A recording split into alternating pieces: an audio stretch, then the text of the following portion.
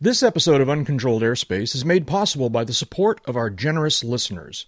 For over 7 years, we've been thrilled to enjoy the financial support and useful feedback of our awesome listeners. For information on how you can join the conversation on our forums, put something in the UCAP tip jar, or even become an underwriter of a UCAP episode, visit the UCAP homepage at uncontrolledairspace.com. Claire. But it's just airplanes, so it's not really no. This is the best seat in the house. It's got a runway in the front yard. Via Foxtrot and Alpha. When I lived out in California, there was one of the very common at least for me in my little VFR airplane, is that I'd take off from Palo Alto, which is on the west side of San Francisco Bay. I'd fly across the bay. I'd fly across a small range of hills. We call them hills. Back here in New England, we call them mountains, but in California, we call them hills, and that would take us into what I would kind of generally call Livermore Valley, right? And as you were flying across Livermore Valley, which was sort of a circular bowl-shaped valley, that before you crossed another row of hills, it took you into the California Central Valley, which is the big monster valley, okay? And this was a very common route. You'd fly this route all the time because you wanted to get into the Central Valley, and it kind of cut between the even bigger hills, and it was a good route. But you had to be careful flying through Livermore Valley because at the eastern edge of this bowl-shaped Livermore Valley, there is I believe it was purple, but there was a very dramatic circle on the chart, all right? And it was a prohibited area, all right? It was Livermore Labs. It's the location where some shadowy government-related agency apparently builds parts for nuclear bombs or something, all right? And you just knew you don't fly over the circle. You just don't do it. You stay away from it. At the time, one of the things they told us was one of the practical reasons you didn't fly over was that one of the things they did back there, and that was back 15 years ago, I don't know if it's still true, is that they tested rocket motors of some sort, and you never knew when something might go shooting up into the air, right? So you stayed away from the circle, you stayed away from Livermore Labs. Well, off-field landing of the week, here we go. Apparently, this guy, let's see if I can find this story here. Wait a minute, before we tell everybody this, we're sure we're not going to have to kill them all afterwards? We might, if the podcast hasn't done that already, I don't know. So let's see now here. I'm looking at a story. Yeah, if they're listening to us for a second time, obviously they're up to it. Yeah. Story from the Contra Costa Times. Contra Costa is the name of the county that Livermore is in. Contra Costa County. Small airplane makes emergency landing in Livermore, and specifically in Livermore Labs. So it turns out that there's this beautiful, big, old, grassy piece of land that's just like the most perfect forced landing field you could ever want, all right?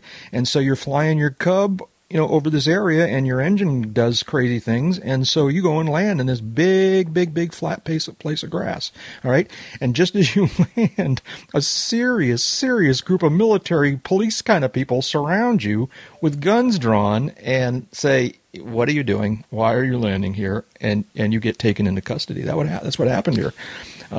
Taken into custody. Yeah, apparently, and let's see now. So like I said, Contra Costa Times. Yeah. Breaking news, by the way, in this webpage. Small airplane makes emergency landing in Livermore. Dateline Livermore. The pilot of a small airplane made an emergency landing after experiencing engine failure Sunday afternoon, according to Federal Aviation Administration spokesman. The plane, a Piper J3, with the tail number, etc., reportedly experienced engine failure around 3:30 p.m., According to FAA preliminary investigation, the pilot made a precaution. Now, the interesting thing is this story doesn't talk about being taken into custody, all right? But the other story that I pointed you to, which was actually a video. Well, the headline is "One Taken into Custody." Yeah, and it also well, if you get to the Pleasanton.com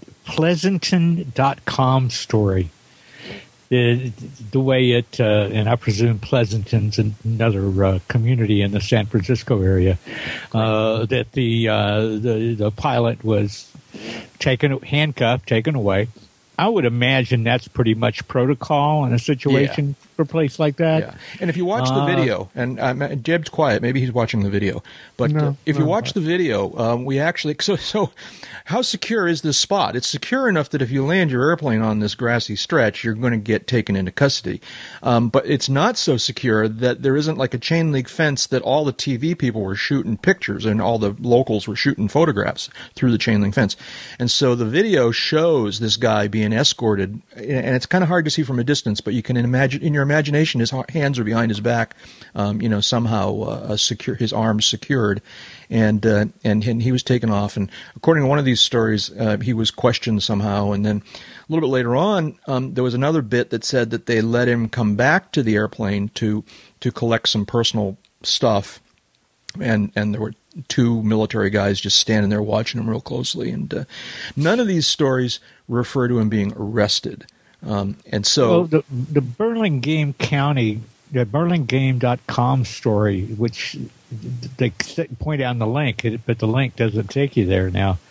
But it said that he was briefly detained and then released. The link has been killed? Oh, now we've got the beginnings of the No, I don't think it's killed. I think it moved on.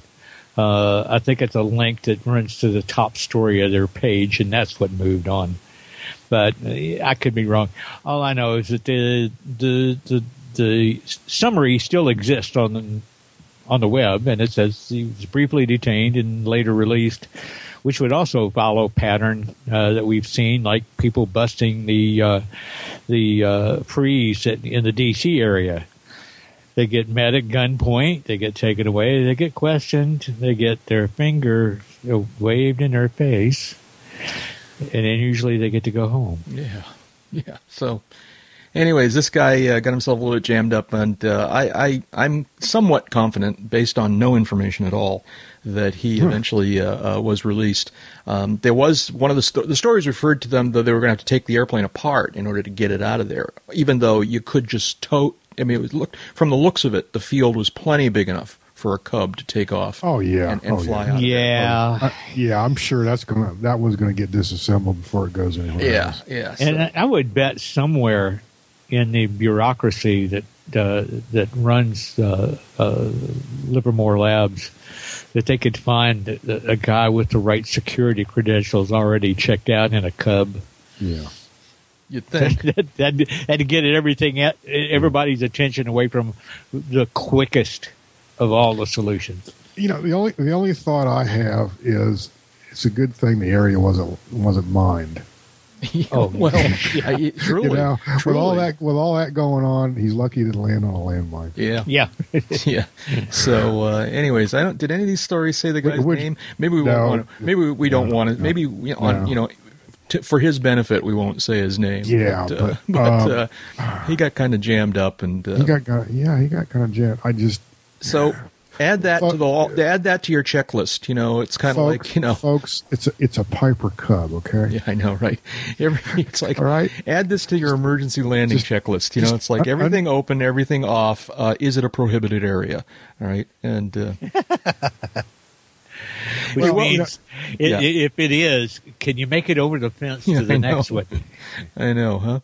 I don't know. You know what? If that was the spot to land, and I knew it was a prohibited area, I'd still land there because that's where you got to land. Absolutely. A pilot in command gets that kind of prerogative, if memory serves. Well, yes and no. He got taken. You get you taken away in handcuffs. Yeah, right. Yeah, I know. Hey, welcome, folks, to Uncontrolled Airspace, the General Aviation Podcast. I'm Jack Hodgson, and I'm coming to you this afternoon from the beautiful Leddy Fields in Epping, New Hampshire, and it's been a beautiful weekend. I spent some time over at Lookout Point, where I'm not living these days, but I still visit, and we went kayaking today and paddling and working on getting the boats ready for the summer season. It's really beautiful out here, having a good old time. And I'm here this evening. It's Sunday evening, early evening, and talking to my two good friends. One of those voices out there is Dave Higdon, talking to us from Wichita, Kansas. Hi, David. How you doing? Doing lovely. Been a really nice weekend, moderate, sunny. Seen a lot of airplanes, a lot of motorcycles, particularly today. We could stand to do several weeks of today's weather. That'd be fine. Yeah. Yeah, nice. And the other voice out there is my other good friend, Jeb Burnside, talking to us from somewhere near Sarasota, Florida. How you doing, Jeb? I'm doing fair to middling. Yeah. Actually, better than that. Weather here has been great. Mm-hmm. I'm getting a lot of stuff done outside. Working on my sunburn for the summer. You been exercising the Debbie at all lately? Well, I'm putting the Debbie back together. She had some work done recently, and I need to lube the gear and put a couple of inspection covers back on, tidy a few things up, and I will fly her later this week. Cool. Yeah. Hey, here's a follow-up question I've been meaning to ask, and this goes back to Sun and Fun. So I know you and I think maybe even David was standing there, and we saw a demonstration of this seemingly miraculous metal polish that you had hopes might clean the spinner on your airplane. Mm-hmm. And by the time I had to leave town, you hadn't had a chance to try it out yet. Have you had a chance to try it out? I have, and I didn't do the work. Someone else spent some time working on the spinner. They used that stuff. It was great. It got the corrosion out of there and cleaned that up. And I'm not sure if they used that product or some other product to put a polish on it, but it looks the best it has in a long time. It's still not. There's just something about this alloy, the metal in my spinner. It's very, very, very hard, and it's hard to polish up. Someone suggested it might have been a spinner designed to be painted, and that may well be true. I don't know. But it just will not polish up, and as I say, this stuff that we bought there at Sun and Fun, thanks to Turbo Eddie. That's who was there. Yeah, it's Turbo Eddie. It did a good job. There's no question about that. I'm looking forward to using it on some other things, and we'll see what happens. But so far so good. Yeah. Now listeners are hollering at their iPods. Yeah, the spinner is not a good measure of how good that stuff is. I got to figure there's one or two listeners out there that are hollering at their iPods saying, yeah, but what's this stuff called? California Custom. California Custom. Okay. Yeah. And that was the company or the product? That's the company's name. The guy's based in Wisconsin. Yeah, okay. But, we will see him again. He was quite the sales guy, by the way. We will see him again, won't we? A couple of weeks. He was quite the sales guy.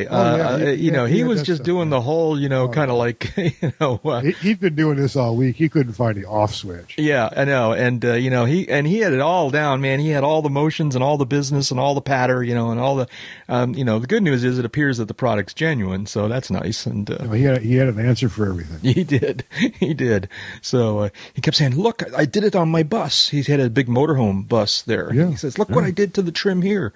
He also had tire conditioning stuff, and he had all kinds of things. Yeah. But so you had good luck, at least with the... it's two things you bought. You bought one thing that was supposed to remove or diminish the corrosion, and then the next one was supposed to polish. Right. And you think the corrosion was excellent and the polish probably excellent.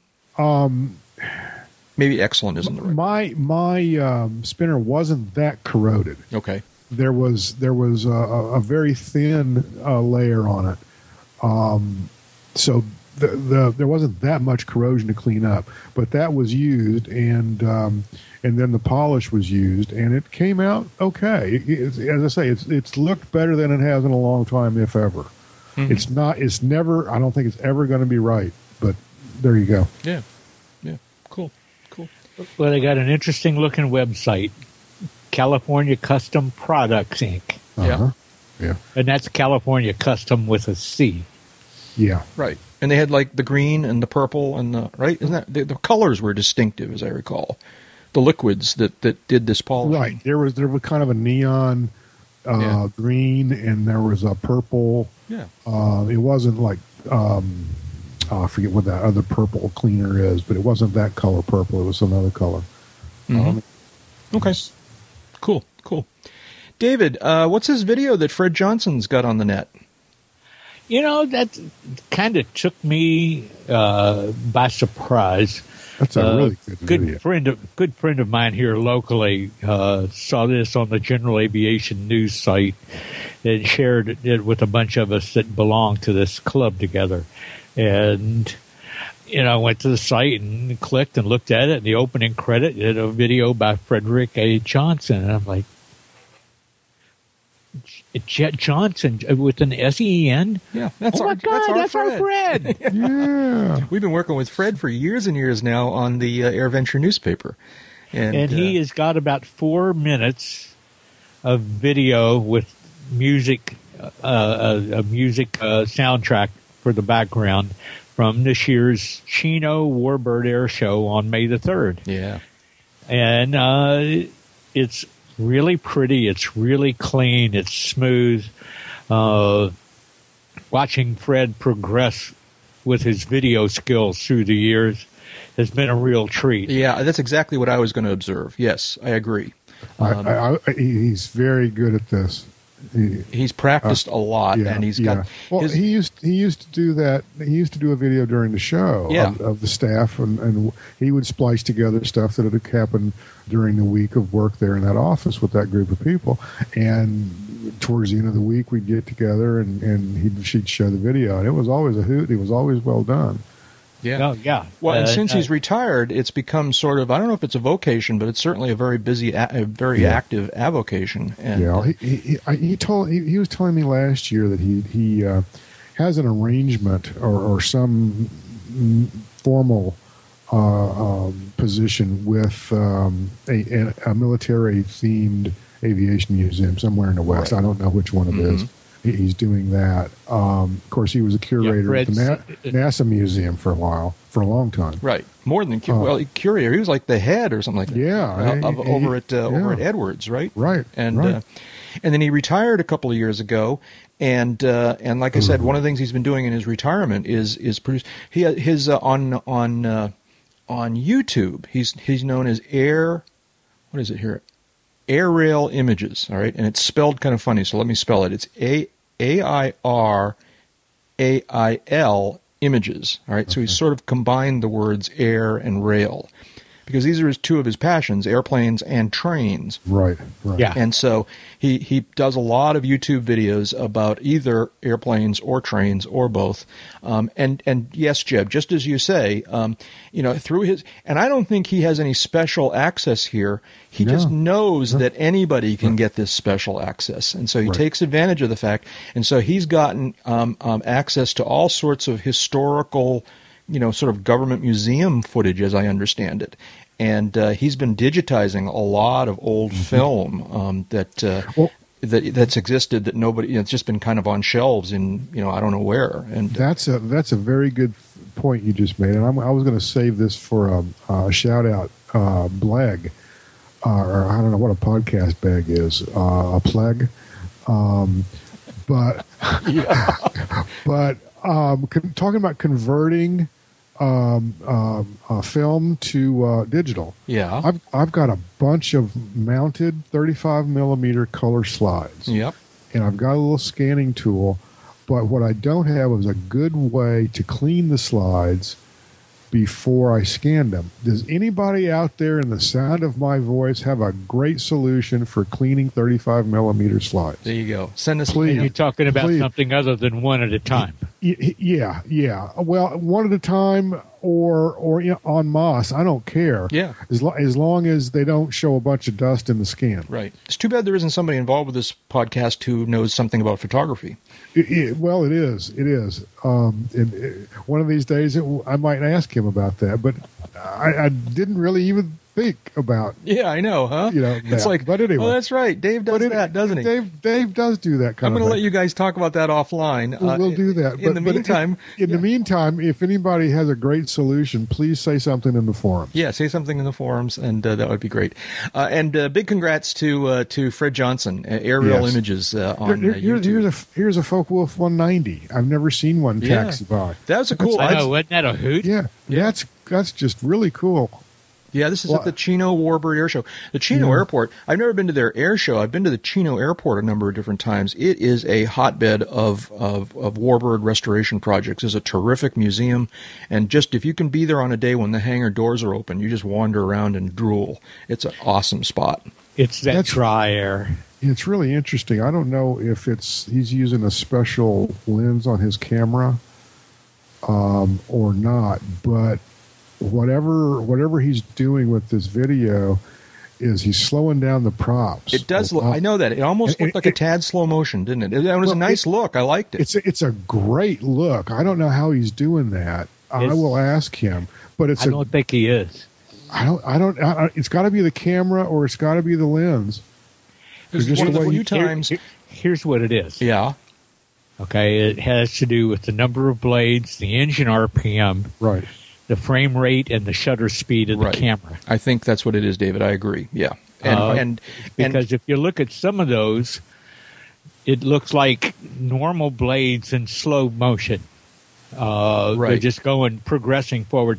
If you look at others, they're going much faster, and at one part of the 360, it actually looks like the blade is bent. Yes. So he's really just playing with shutter speed. I think he's really just shooting it at the appropriate shutter speed and aperture for the exposure he wants. The frame rate, I'm pretty sure he's just sticking with 24 frames a second. That's the normal for video.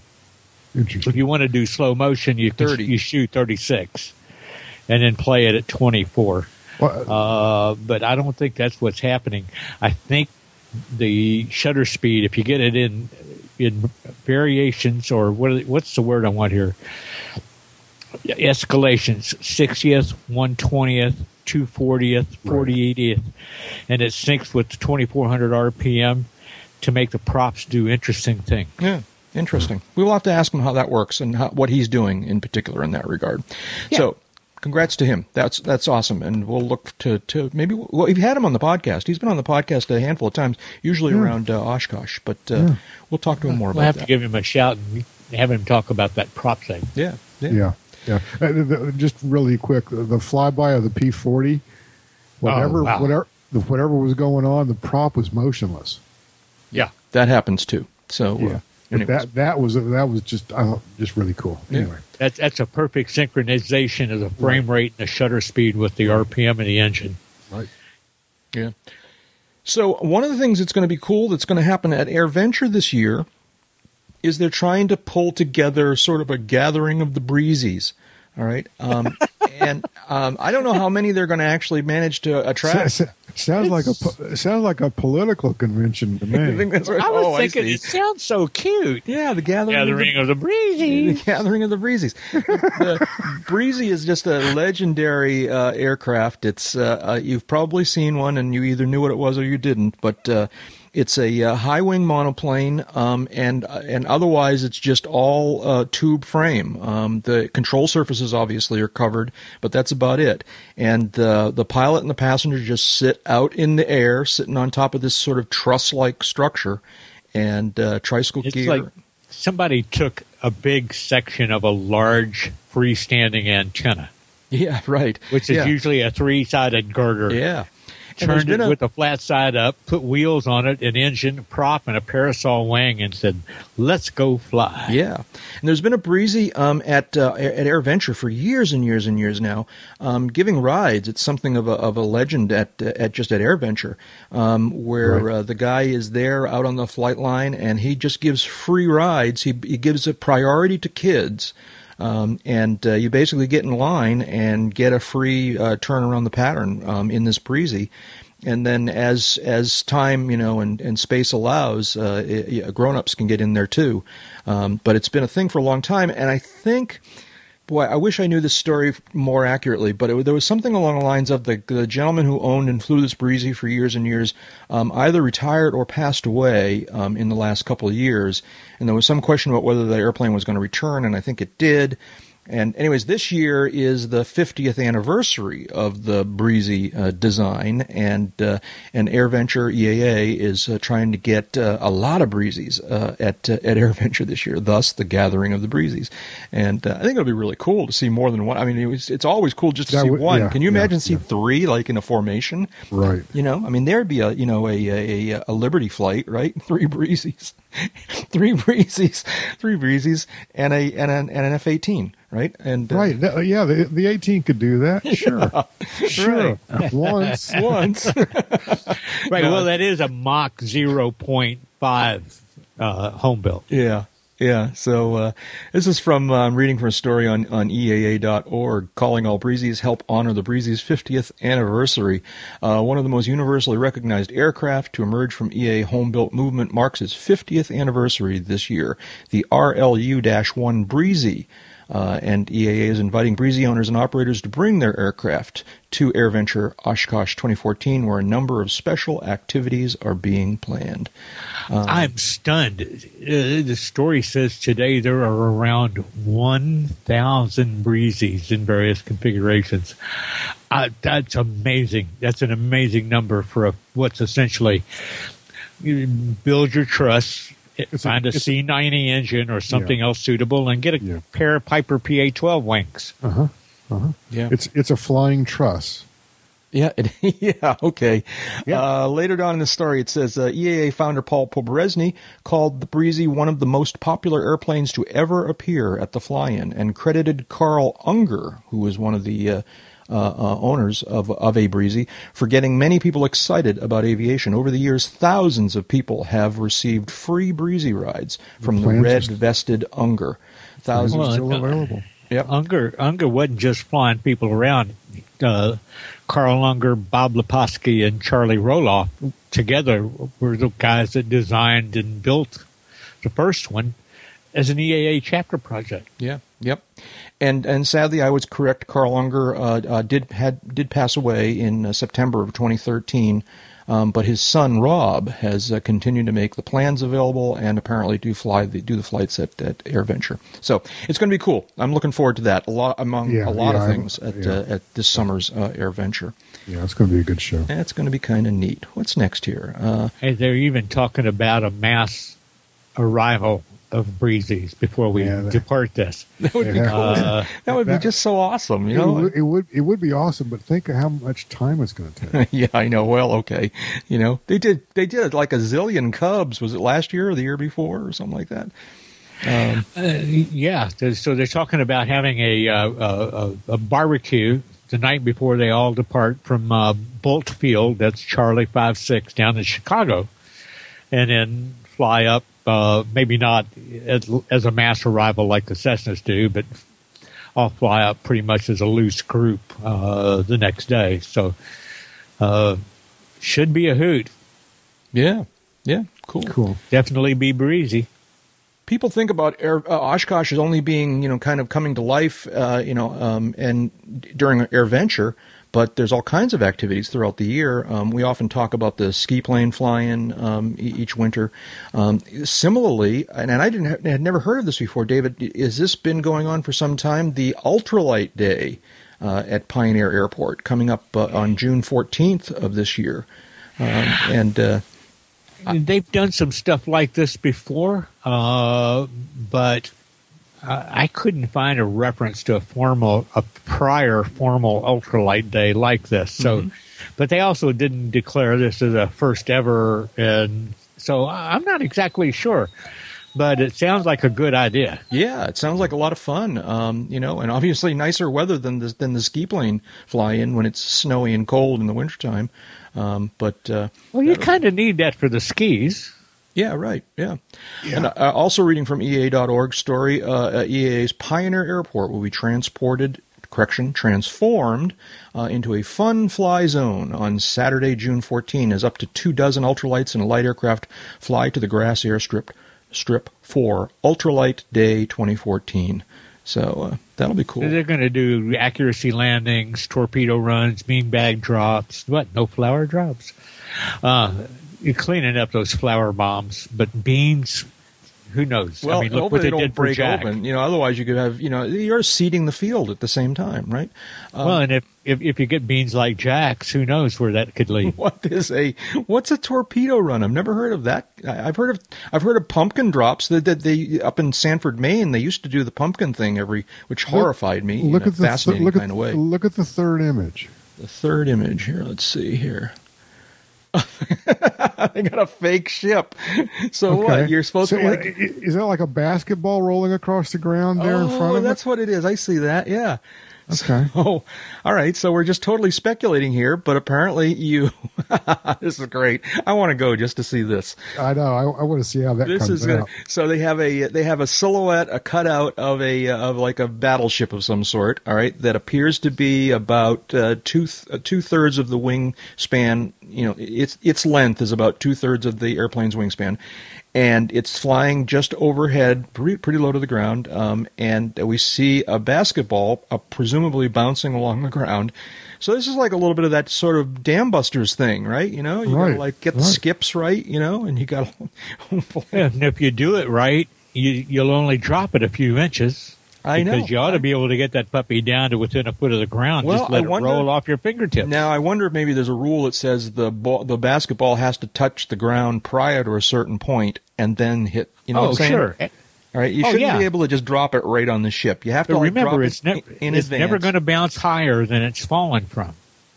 Yeah. So if you could get it down to a foot, a few feet back, if you can let it go at a foot, it'll never bounce higher than a foot. It's going to go through that ship. Yeah. Okay. All right. Well, listen, to our friends at EAA or in the Wisconsin area, we want video of this. We want to see how this works. I want to see how this comes out. I want to speak to the person who won this.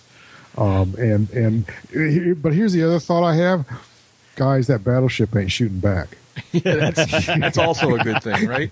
That's also a good thing. They should put some people behind it with super soakers. Yeah, that's true. Hey, now it's getting interesting. I know, huh? Yeah. Anti-aircraft spray, or maybe off to the sides or something. You don't want them like right there. Yeah, but right in the path. Anyways, I bet you they climb out quicker. Yeah. Finally, before we take a break here, we have yet another off-field landing of the week, and this is like wow, a twofer. Yeah, a twofer. All right.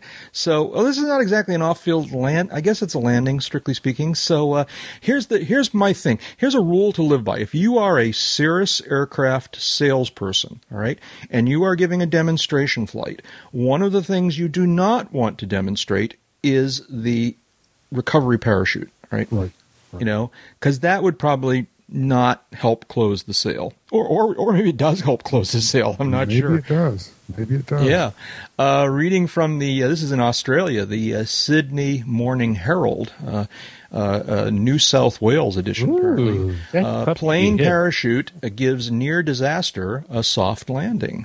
It says a specialist parachute designed for an entire life. It's a little breathy here. The story's a little like, can you imagine that they have parachutes on airplanes here? All right, but I'll see your parachute and raise you two pair. A specialist parachute designed for an entire light aircraft has allowed 3 people to make a miraculous escape from a plane crash in the Blue Mountains. The male pilot of the Cirrus aircraft managed to dodge houses and major power lines before landing the plane in the front yard of a house at Lawson at 2:10 p.m. on Saturday. Anyways, it goes on. Wow. So there's a couple of things here, all right? As I understand it, once you pop the chute, you're along for the ride. There's no, like, dodging houses and major power lines, right? You can't fly it. You can't really fly it when it's under the canopy. I wouldn't think. David, what were you about to say? You do have a little roll hit control. It's not going to change the direction the parachute goes. It'll just change the direction the airplane points. So... anyways, I mean, he didn't hit anything, so maybe he did have some input into the thing. He didn't hit any people or valuable property. Oh, he hit damned hard. Yeah, he broke the tail off this thing. I was going to say, I've never seen a Cirrus under a parachute break that part of the structure, and we've seen pictures of more than one. Well, the video looks fairly benign. It's one of the first and only times I've seen video of a Cirrus under canopy in the wild. Yeah, that was kind of cool. That was really kind of cool. But it doesn't look like it's descending all that fast. Yeah, I think it hit something just the wrong way. Yeah, I think so too. Yeah. Yeah. So but it goes to show you that there's a fence or something up under the engine in that. I think that's something like that. Yeah. David, you're going to say? Yeah. I was going to say, it just goes to show you that there's this, some people read you got a parachute. Well, then that means nothing bad can happen to you. Well, yeah, if you'd hit a tree limb up high and hit and broke part of the structure and laid there long enough for the parachute to go limp, and then you fall through. They teach this in skydiving school too, kiddies. You start going through a tree and things slow you down, but you're not through falling. You could catch up with the ground before you catch up with the parachute. So there's a certain amount of, let's say, chance. The idea that, you pull the parachute, everything's going to be cool in all circumstances. Well, not necessarily. Yeah, right. Well, if you're on fire, I think the last thing you want to do is pull the parachute. Oh, man. And not until I'm really close. Yeah, really. Absolutely. One paragraph in this story that I just wanted to kind of call attention to and clarify for myself, if not everyone else. A little bit lower down in the story, it says, the Cirrus planes are the only light planes in the world to come with their own parachute system. It's something that has helped it become the most popular piston engine plane in the world. All right, it's not true. It's not a true statement. Now, and I don't know about the most popular piston engine plane, but I'm talking about the only. You're right. See, I caught that too, Jeb. Right? There certainly are other aircraft, but now, are there any aircraft larger than LSAs that have a parachute? Yeah. Like what? I mean, I believe you. I just. Cessna 150 and 152 under a supplemental type certificate can be fitted with a BRS system. No, okay, that sounds good. So can the 172. All right. Jeb, what were you going to say? I was going to say Skycatcher, but I don't even know if that's true. But that's LSA. Yeah. I was curious if there were any larger than LSA. Clearly, a lot of LSAs and ultralights have parachutes these days. And Yeah. Well, the parachutes for light experimental aircraft that BRS pioneered or perfected, might be a better way to put it, what set the stage for BRS and Cirrus working together to certificate the system as standard equipment in the Cirrus. And that's where the website's right. It's the only airplane in the world for which that is a true statement. Standard equipment. It said light airplane and down. Changing a couple of words. It's the only standard certificated airplane, right? For example, that has that. I mean, this story was clearly written by someone who's not really familiar with aviation stuff. And in the scheme of things, this reporter did a pretty good job of telling the story. Sure, but there were a few areas like this where they didn't quite understand what they were hearing, and it comes through. Anyways, congratulations to this. I don't see the person's name. To this male pilot. I just thought that was kind of interesting too. By the way, in Australia's like a different. We're not in Kansas anymore. If you're in Australia, there's language in this story that I just don't think. I mean, like I can't even read you the quote because it wouldn't. This family podcast. All right, there's stuff in here. All right, yeah, it's like one guy described. How he might feel if he was in this, in this situation, right? and he describes it exactly the way I would describe it. I just not on this podcast. And so did you guys notice that this is a U.S. registered airplane? Yeah, apparently it had just arrived. They hadn't changed the registration. I saw that someplace in some story. It was a newly arrived in Australia. I thought that might be because it was a factory demo plane, but. Well, I guess I'm wrong about that. I think those two somewhat go together. Yeah, I think it was actually a factory demo. Yeah, it was getting a demo flight. This was this was a sales guy, flying customers. All right, and it's like, and what is this? The passenger says, Two questions. says, what does this handle do? And the salesman says, oh, look, it does this. Well, no, that's probably not the way it went. I hope that's not what happened. I'm sure it's not. I'm sure it's not. But there's two questions. A, the guy still have a job selling Cirri? B, did the people buy the airplane? Both good questions. Good questions. Don't know the answer. We'll have to reach out to our friends down in Australia. We have more than one, so they may have some more information about how this all turned out. So, anyways, congratulations to the male pilot who got the airplane down on the ground safely. Good job. So, if he's in flight, would he be an male pilot? Yeah, okay.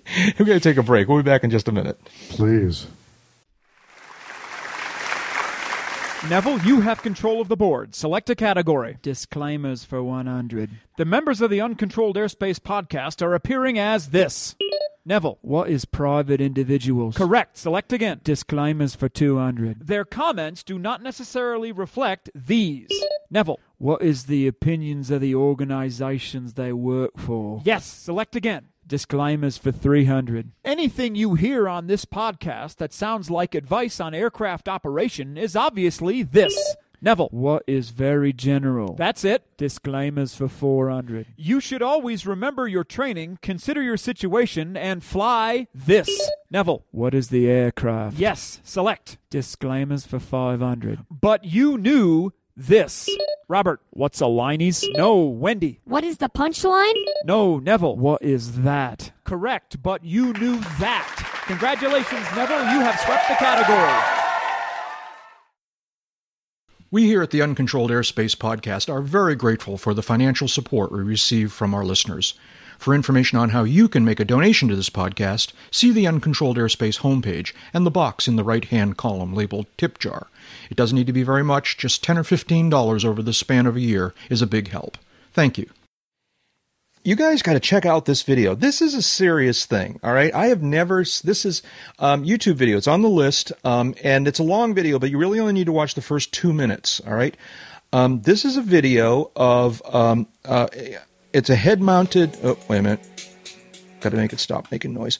Okay, we're in Seattle, right? Student pilot, what's that? Seattle? Toronto. Toronto. Oh, yeah, I'm sorry. Toronto. It's that little airport needle. down on the shoreline down in it's what every big city should have, which is a downtown airport. That's Toronto Island Airport. Yeah. And you got to watch for a while. The person describing the video is kind of setting the scene here, talking about apparently like a 172 that is in the pattern to this airport in Toronto, and they are landing behind a Dash 8. And wake turbulence was called out, just a generic, warning about wake turbulence. And then at about the two minute mark in this video, on very, very short final, very low to the ground, they fly into the wake turbulence of just departed Dash 8, I believe it was, or just landed Dash 8, excuse me.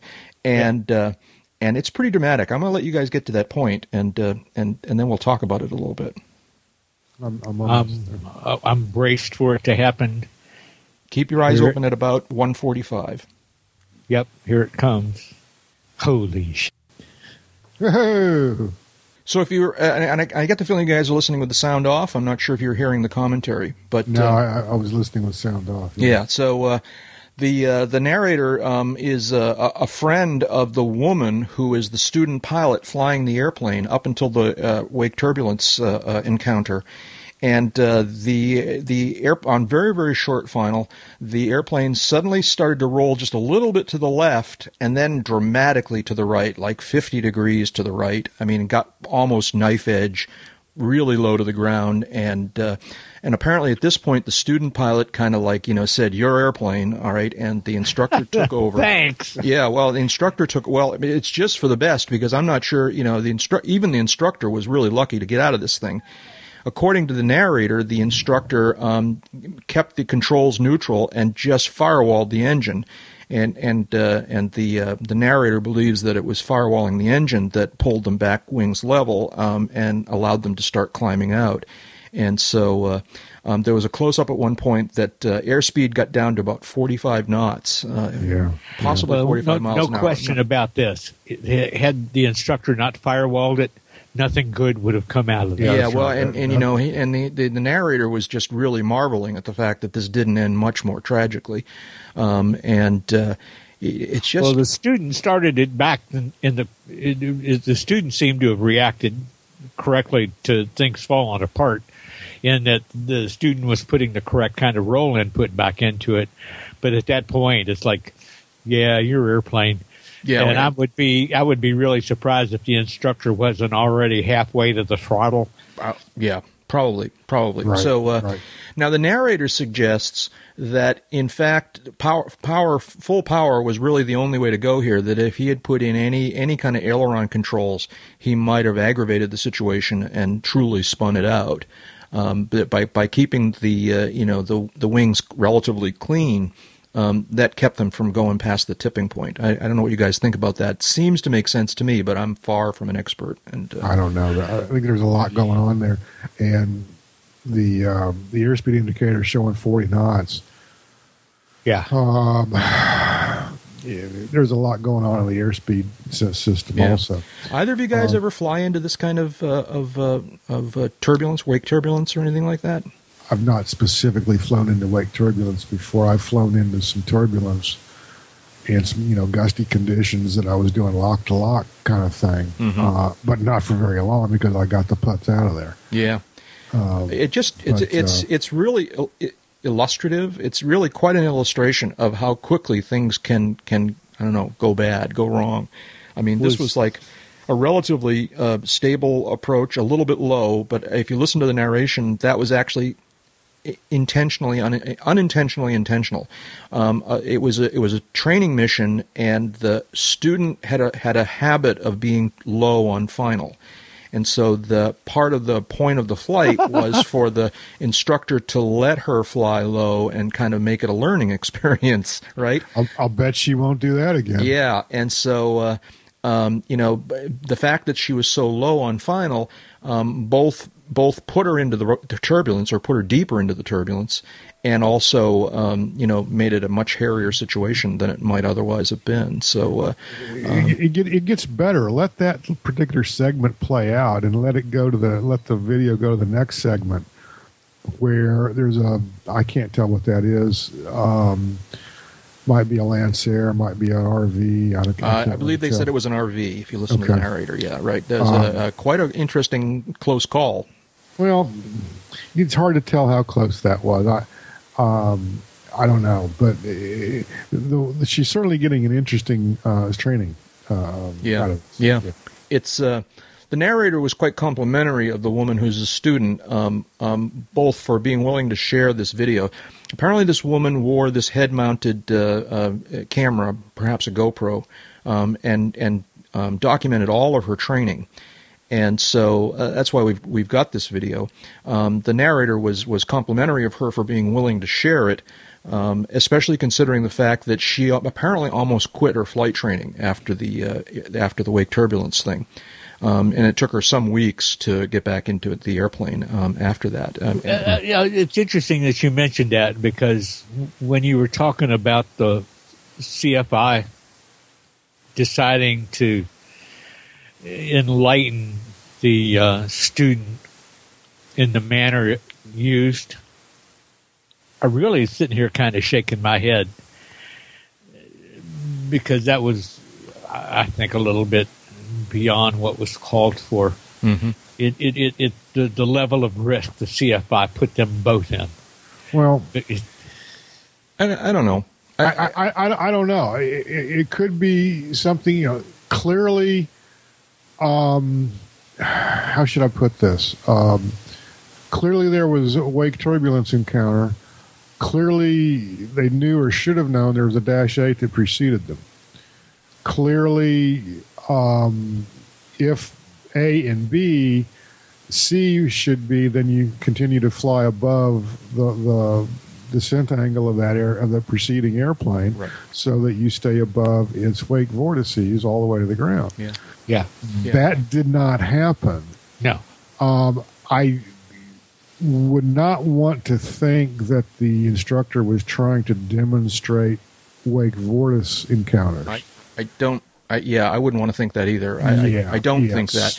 Again, if you listen, when you have an opportunity, listen to it with the audio on, and the narrator, who is neither the student nor the instructor, gives a lot more detail about this. Apparently, this triggered in Canada.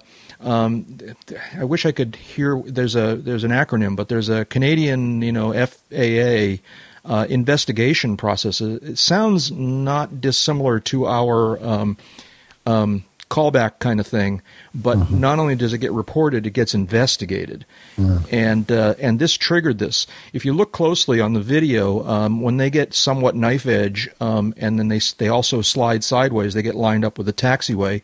There's another Dash 8 on the taxiway, sort of almost holding short. Oh yeah, right. I saw that on the first pass, and I'm thinking, Yeah, and apparently there's no place for this guy to go if he can't go up. Yeah, and so that Dash 8 crew weren't amused, and so that's what triggered the investigation. They wrote it up, all right, and it resulted in an investigation that apparently came out relatively okay in terms of fault and that kind of thing, but.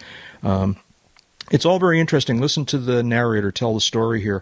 The narrator, with the benefit of I don't know how you call what's the metaphor? The benefit of retrospect? No, that's not what it is. Hindsight. Hindsight, right? The narrator points out a lot of the warning signs that might have been seen because this runway comes right up to the edge of the water. You can see a lot more effects of wind and air moving on the water there just at the threshold of the runway. And the narrator points out that things like, you can see the water being disturbed by the turbulence of the preceding aircraft, and you can see the fact that it's being blown sideways, and all this kind of stuff. It's pretty interesting. Well, Dash 7s and Dash 8s are both kind of dirty airplanes, wake vortices wise.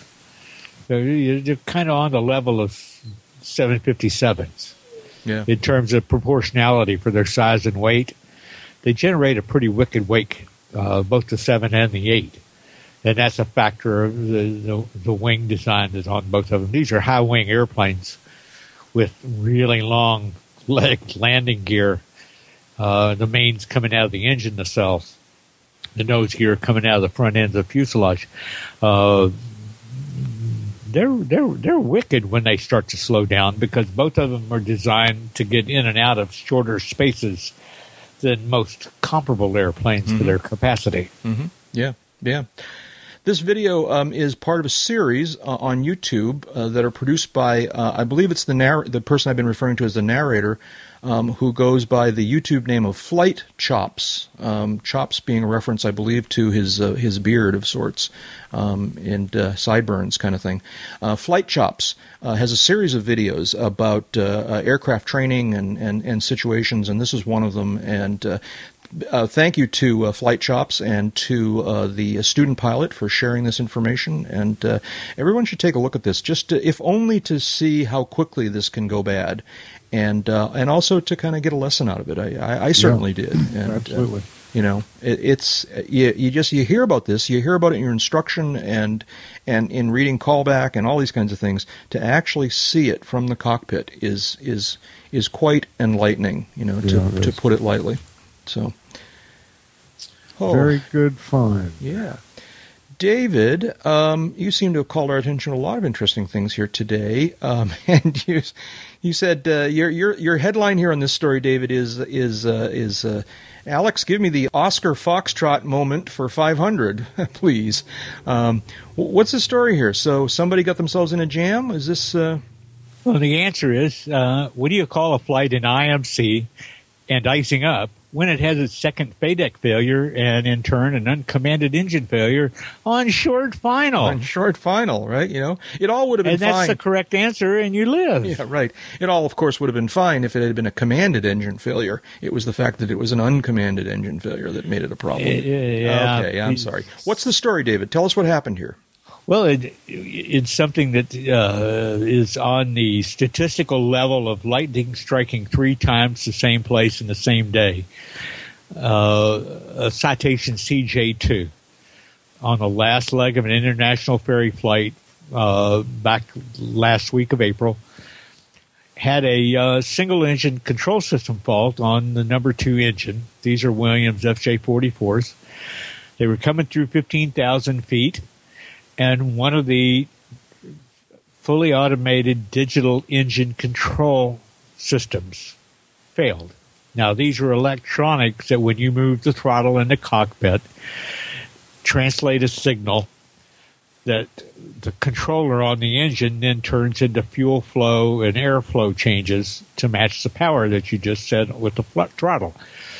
Modern airplanes use these electronic digital controls because they're highly efficient and they work in magical ways that the old mechanicals couldn't. But being electronics and basically computer items, the manufacturers are smart enough to make these dual systems on most of these engines. A dual failure is unheard of, but it happened to this flight. And when the engine controller fails, the engine has really a very limited ability to run on the system's latency, and pretty soon it stops getting fuel and the engine dies. Yep.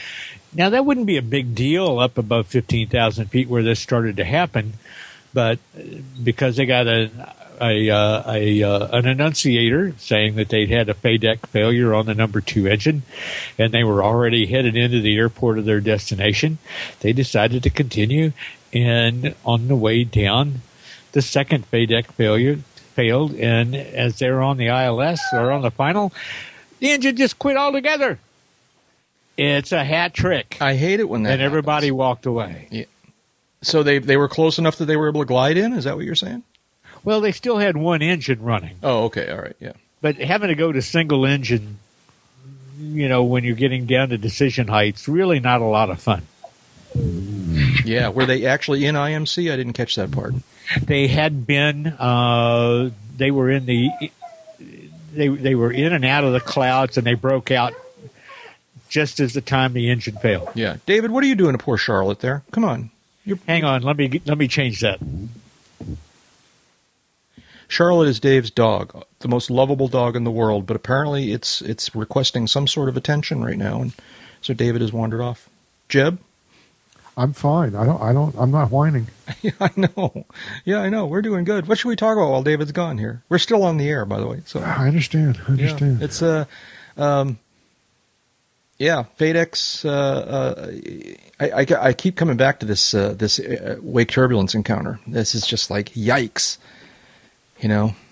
because it's like, it puts me in mind of there's a sort of you hear this story from time to time, and I don't know how often it's actually happened, of the pilot who somehow got the flight controls cabled up opposite. All right, right, and right. Didn't catch it during the pre-check. All right, during the run-up. All right, and so adds power, starts the roll, pulls back the stick to lift off, does in fact lift off, and now in order to keep the wings level is obviously adjusting the ailerons, but because the controls are cabled backwards, turning the yoke to the right makes the airplane bank to the left. And I've played this out in my brain a number of different times about how confusing that would be. I mean, how profoundly confusing that would be. Because you turn the yoke to the right and the airplane goes to the left. And you say, oh, well, I need to go more to the right. And so it goes more to the left. All right. And how far do you go? How quickly does it get unrecoverable, before you have a chance to figure out what happened here, I mean, part of your brain says, if I just knew it was backwards, it would be hard, be like, sort of like, rubbing your stomach and patting your head, but you could... And chewing gum. You could conceivably fly the airplane with the controls cabled in reverse. Yeah, if you catch once it early, you knew it, all right? Yeah, if you catch it early enough. Right.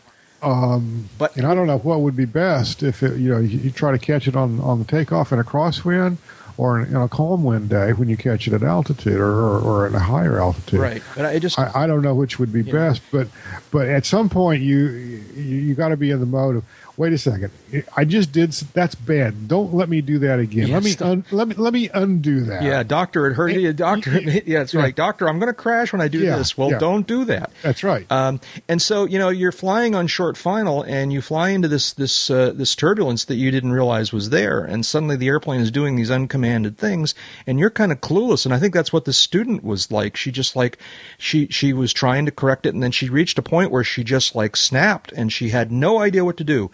And she literally took her hands off the yoke, and the instructor took over. And anyways, Charlotte, David, how's Charlotte? She okay now?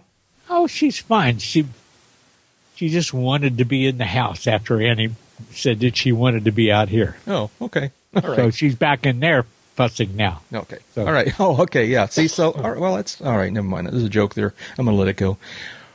Where were we here? finally, and I don't know whether this is something that we have anything to say about or not, but I saw a couple references in the last week or so about this article that's on AvWeb by Rick Durden. Rick Durden, thank you. About and it's sort of a commentary, opinion piece kind of thing where Rick Durden's.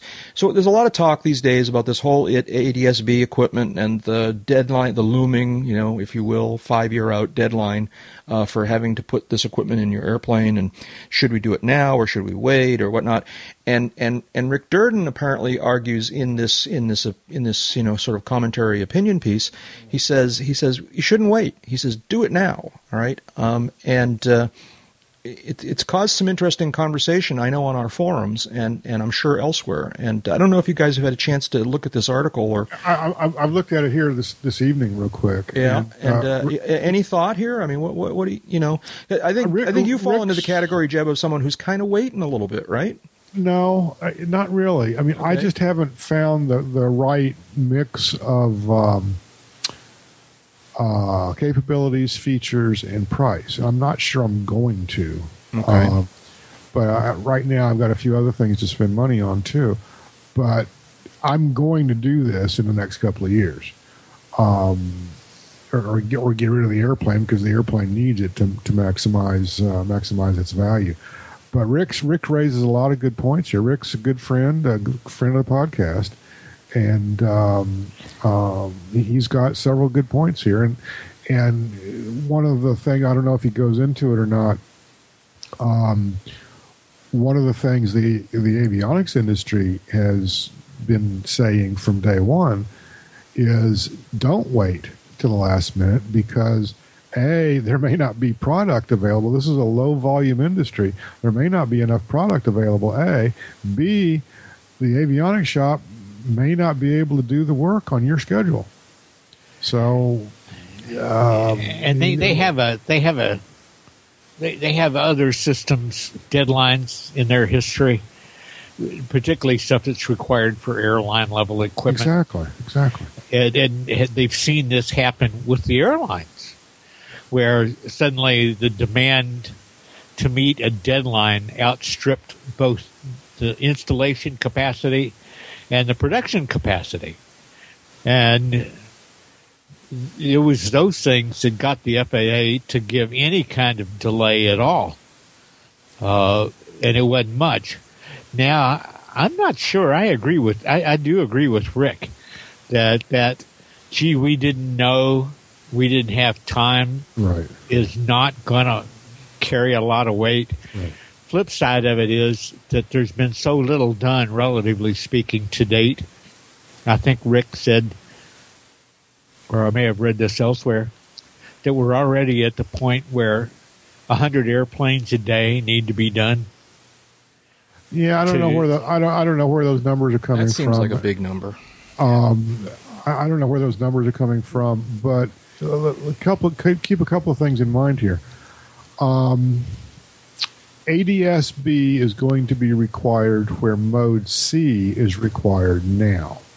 Right.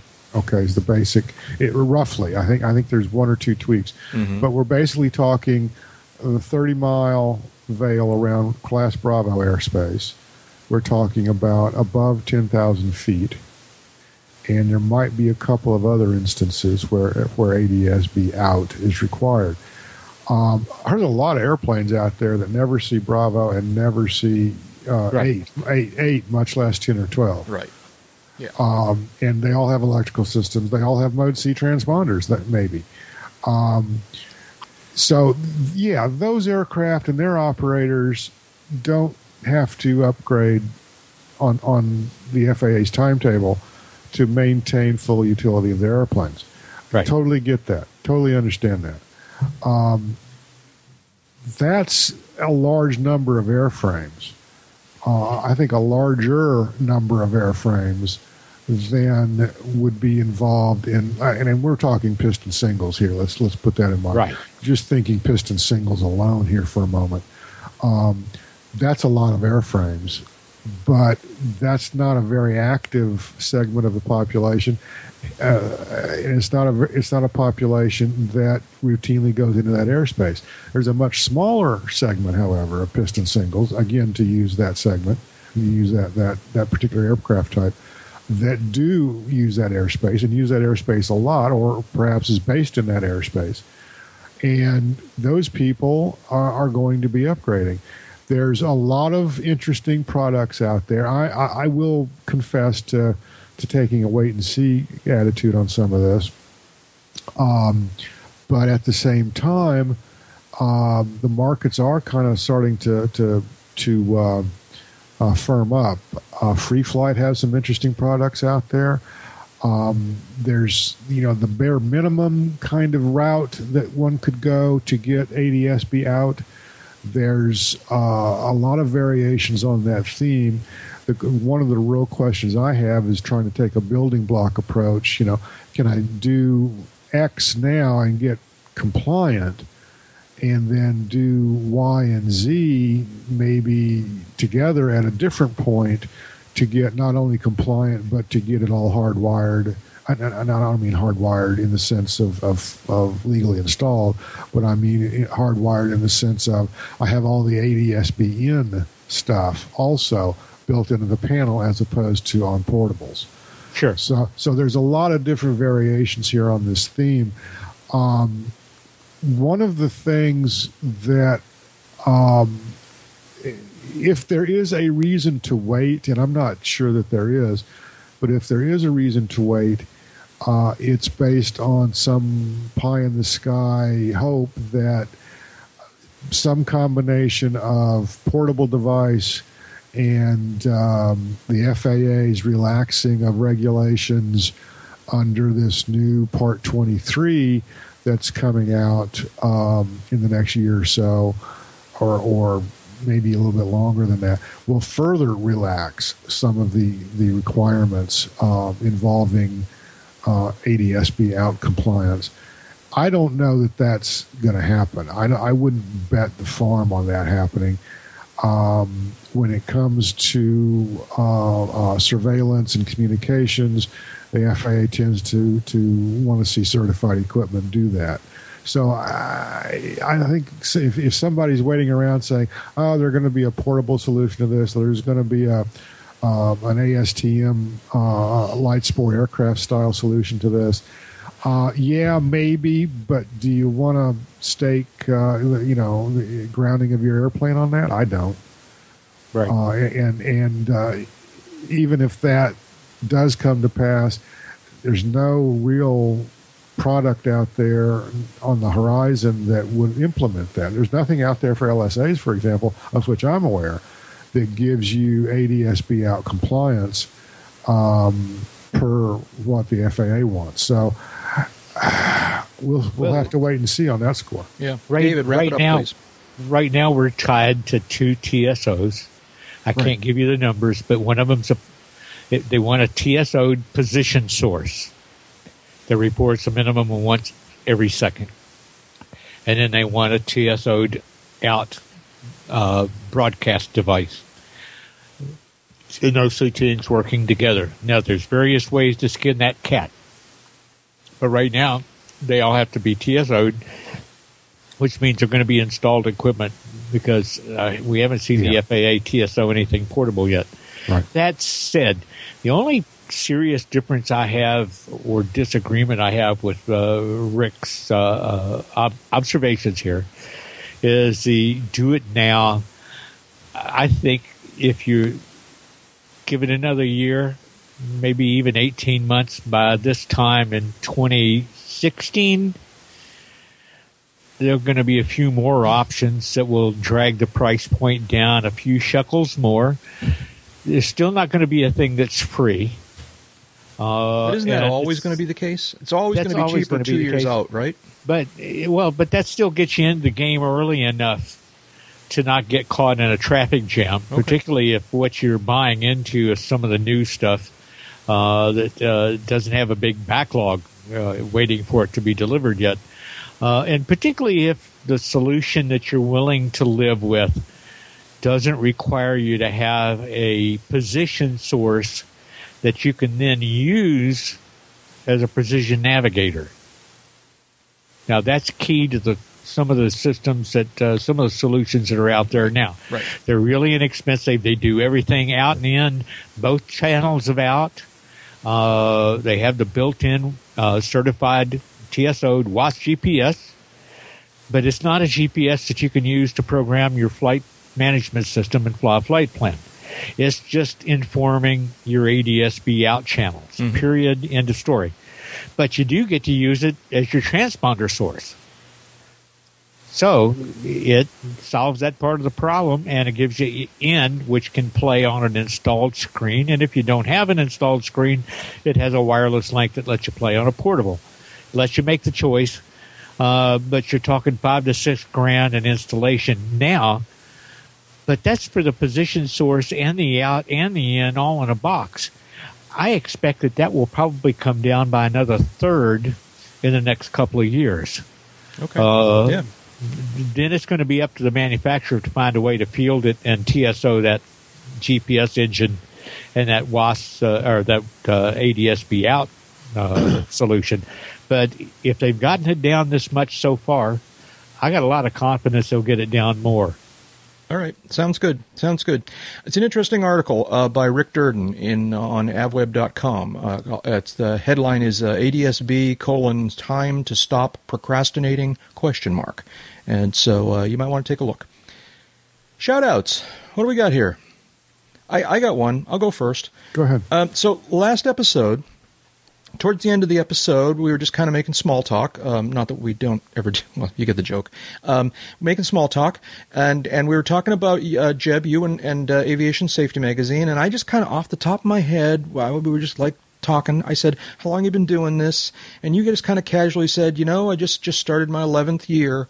And I gave you a big pat on the back because it was deserved. And then we moved on. All right. And it was only later when I was listening to the episode again. All right. It suddenly, and I basically hit myself in the forehead. I'm saying, my shout out is to Jeb, is to you for celebrating your 10th anniversary. All right. That's a big deal. 10th anniversary as the editor of Aviation Safety Magazine. That's pretty cool. Well, thank you. That's thank pretty you very cool. much. Congratulations on that. That's because I know that I talk to people out in the field, and that magazine does a lot of good. That opens people's eyes and gives them some insights and helps them fly better and safer and more fun. And so being involved for 10 years. How long has the magazine been around? I mean, that's got to be a significant percentage of the magazine's history. Well, it isn't actually. Just happen to have. We're in our 34th year. Well, okay, that is a long time, but still a third. Is there, pretty much a third. Do you guys all the former editors ever get together and drink beers and we never have. Maybe we should. Do any of the former editors even speak to each other? That's maybe a better question. I don't know. I don't. I do indeed. Congratulations, Jeb. That's awesome. Jack, 10 years. thank you very much. That's very cool. Some very, very good work there, and you deserve more than just a pat on the back. That's very, very cool. Well, I very much appreciate that. Thank you, Jack. Shout outs. Anybody else? David, what do you got? Yeah, what did I have here? Oh, well, what is it? A shout out to our friends in Frederick, Maryland for celebrating their 75th anniversary last week. They had a little commemoration. We're talking about the Aircraft Owners and Pilots Association, which with aviation now officially, 111 years old. AOPA's been around the vast majority of that. Done a lot of good along the way. Has helped a lot of people along the way. It forwarded a lot of programs through the Air Safety Foundation and advanced a lot of good careers and safety reports and suggestions, and it's just a good all-around outfit, and probably one of the more effective lobbying organizations inside the Beltway. So, yeah. Congratulations, Frederick. Yeah, good stuff there. And they just recently held the first of this new format, AOPA Expo-ish things. What do they call them? The fly-ins or the fly-ins. There's a name for it. Is it just fly-in? But they held the first one, and apparently it was like wildly successful, even though the weather wasn't all that good or something like that. It was quite a successful thing. And I think there's another one coming up soon. I wouldn't be surprised. Yeah, There's about, yeah. what, half a dozen or 8 or 9 of them throughout the I year. think Indianapolis is the next Yeah, one. I've got the one in July here in Massachusetts on my calendar, and I'm also really, really hoping to make it down to Frederick for the big homecoming one. Yeah, I'd like to make the Frederick one, but that's probably a bridge too far. Yeah, I think there's one. It's either in St. Augustine or Yeah, it's down- Savannah or something like Brunswick. that. One of the Yeah, two. southeast-ish. Yeah, It's, right. But it's later in the year too, Yeah, so I'm going to you know. plan on that. But Frederick, Jeb, man, if you had an airplane, you could probably get there. You know, if I only had an airplane, maybe it would be a good thing to. But that's pushing 8-10 hours round trip to get up there. And Frederick in and of itself has never been one of my favorites. So here's a thought. Wild and crazy idea, all right? Yeah. Attend the fly-in, all right? Yeah. And then Yeah. hop on up to Lookout Point for a long weekend or Well, something. that's not a bad idea. Yeah, okay. That's There you not go. We'll talk that's more not about that later well, on. But congratulations to AOPA for 75 years. That's much bigger deal than Aviation Safety Magazine and my being there 10 years. But as much as we love to bash AOPA, they do a good job most of the time. Far higher percentage than we might let on. Yeah, no, they do good absolutely. stuff. Yeah, I've been an ALPA member almost 40 years, so I'm not quite that long, but I've that been tells you something. Continuous. since about the year after I became a pilot. Back then, I don't know if it was true, but I had in my head that you couldn't join AOPA if you weren't a licensed pilot. No, I had it that way also. Yeah, and but so it's solo. All you have to do is solo. yeah, and so as soon as in my head I was allowed to join, I joined, and I've been a member ever since. And so it's good stuff. Congratulations on 75 years. My old employers wouldn't let me belong, but Oh, too bad. that all went away. So Yeah. we're coming up on 20. Real quick. Yeah, Jeb, go ahead. I saved this up. I can't top any of those other two shout outs, but I've been working in the hangar for the last couple of days on various projects, and this shout out, it's not so much of a shout out, but it's kind of a recognition. Whoever the guy is, and he's probably not listening, but whoever in the hell invented the grease gun, dude, dude, finish what the made thought. what made you think you were finished? Not working for you, huh? Oh man! So this is the gadget that sort of looks like a cocking gun, and you hold it against that little fitting fixture thing and squeeze, Grease Zerk. and grease squirts out everywhere. Yeah, Is that what your problem was? I had several problems Okay. with grease guns, Zerk fittings, and assorted other pleasantries. To take it completely off aviation, I snapped off the Zerk on one of the Zerks on my lawnmower. Just snapped it right off. Oh, jeez. And I didn't have any Hate it Zerks. when that happens. I know, just didn't have any Zerks. It is a threaded hole as opposed to a push-in. And I didn't have any Zerks in stock that would fit the hole. So, the only thing to do is tap the hole for the Zerks that I do have, Oh, this is getting ugly. Go ahead. Yeah. which is a cast iron axle. Okay. Yeah. So I gotta pull the wheel, I gotta pull the spindle, I gotta pull the tie rod, find the right tap, got it all done. But I'm like, really, this is what we've come to in the year 2014 when we want to lubricate a freaking lawnmower. Okay. And Well, then I of course had to fix a grease gun. I don't know what 4 or 5 grease guns laying around. I none can't of them- imagine that. Yeah. Okay. None of them work.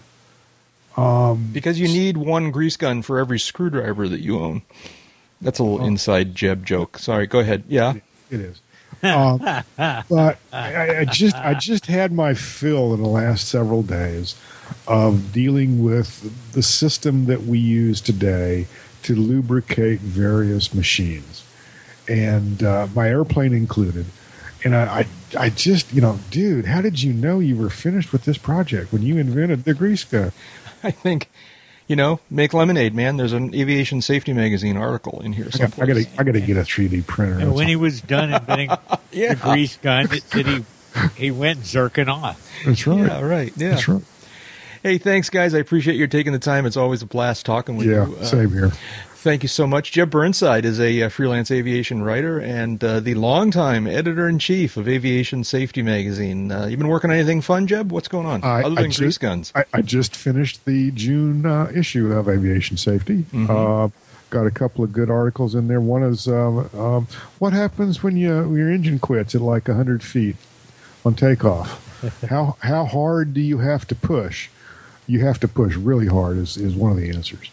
So that was a piece by Mike Hart, one of our good listeners. Amy Laboda has a piece in here on turbulence. In an upcoming issue, our very own Dave Higdon's going to have an article. So that's what I've been up to. Interesting angle. Yeah, it should be. So, did you really have? Let's see now. You have one called Dereg Redux, and I'm reading from the Aviation Safety Magazine website now. Okay. Medical Dereg Redux. We've got another article called Buttonology. But my favorite is cheap gasitis. You like that? Yeah, cheap gasitis. Yeah. It's like a get home, get home-a-thon, right? No, I don't know. Anyways. Well, it's it's clear to me, clear to the writer also. Another Mike Hart article that a lot of people are getting down to minimum fuel or less, where they're trying to stretch their fuel dollar and make it maybe to that cheap gas municipal. No, I get it. When Good point. They didn't buy gas at expensive gas international, thinking they could make it the cheap gas regional, and sometimes they do, and sometimes they don't. So yeah, that actually sounds pretty interesting. So anyways, where were we? We keep waiting for that engine that will run on air. Yeah, that's right. Let's see now. Where were we? I lost my place. Oh, where can people find you on the internet, Jeb? Aviationsafetymagazine.com. Ding, ding, ding. JEBurnside.com. Sometimes I'm on the Twitter machine, and lately I just have not been doing Facebook. Nothing good can come from it. I couldn't agree more. What do you call yourself on the Twitter? The Twitter, it's Burnside J. Excellent. Hey, and Dave Higdon is an aviation photographer, an aviation journalist, and the U.S. editor for London's World Aircraft Sales Magazine. What have you been working on, David? I'm wrapping up a piece for Aviation Safety Magazine that will look at flight control from a whole new angle. And just wrapped up some stuff for the June World Aircraft Sales, which will be on FBO tables in pretty much around Memorial Day weekend. Mm-hmm. And that's pretty good. That's pretty good. Where can people find? And where can people find this and other things about you on the internet? Well, Jeb already mentioned the Aviation Safety Magazine site. When I'm on there, avbuyer.com is where you can find World Aircraft Sales, and GA Buyer Europe, if you're a European listener or North African listener, they have their own little magazine for that part of the country or the world. AEA.net for the avionics news magazine stuff that I'm doing, and just handed over a few pieces to them. So. Yeah. And on Twitter, you are known as? I'm the Real Higdon. Yeah, just Real Higdon, not the Real Higdon, right? Higdon. Just Real Higdon. Real right. Higdon. There you go. Excellent. Real short. And I totally forgot. What's that? That I do work for the Aircraft Electronics Association also. I know you do. Good stuff there, too. Yeah. Thank you. And I'm Jack Hodgson. I'm a private pilot, a freelance writer, and a new media producer. Please check out my Around the Field series of Kindle ebooks over at Amazon.com/author/Jack Hodgson. Frantically working on getting Volume 3 done so that it will be on sale prior to AirVenture. And so we'll see if I pull that off. Also, keep an eye on the AroundTheField.net blog, where I'm starting to do daily posts leading up to AirVenture. A lot of stuff there about aviation happenings and things of interest to general aviation pilots, and trying to put a pretty regular list of things that we're looking forward to at AirVenture there on AroundTheField.net. And you can follow me at Twitter. It's twitter.com/Jack Hodgson. Or you can just sign up for my email newsletter. That's at AroundTheField.net. And there's a link there to go to the sign up for the newsletter. And in general, learn more than you really ever wanted to know about me at jackhodgson.com. As always, big thanks to Jeff Ward for his help with the show notes and in the forums. Thanks to Mike Morgan and to Royce Earl and Jim Goldman and to the many other listeners who have created the UCAP disclaimer clips. Also, don't forget to check out the rest of the UCAP website. You can chat with us directly and with many of your fellow listeners in the Uncontrolled Airspace forums. And also, you can see who's doing what on the New Ratings webpage of fame. And much, much more. David, were you going to say something here? Old age is a wonderful thing when you get there by flying, because if you fly, you don't get old fast, because time spent flying is not subtracted from your lifespan. You got all that right. Bye-bye. And that's enough talking. Let's go flying. Those are taking longer and longer to get to the punchline.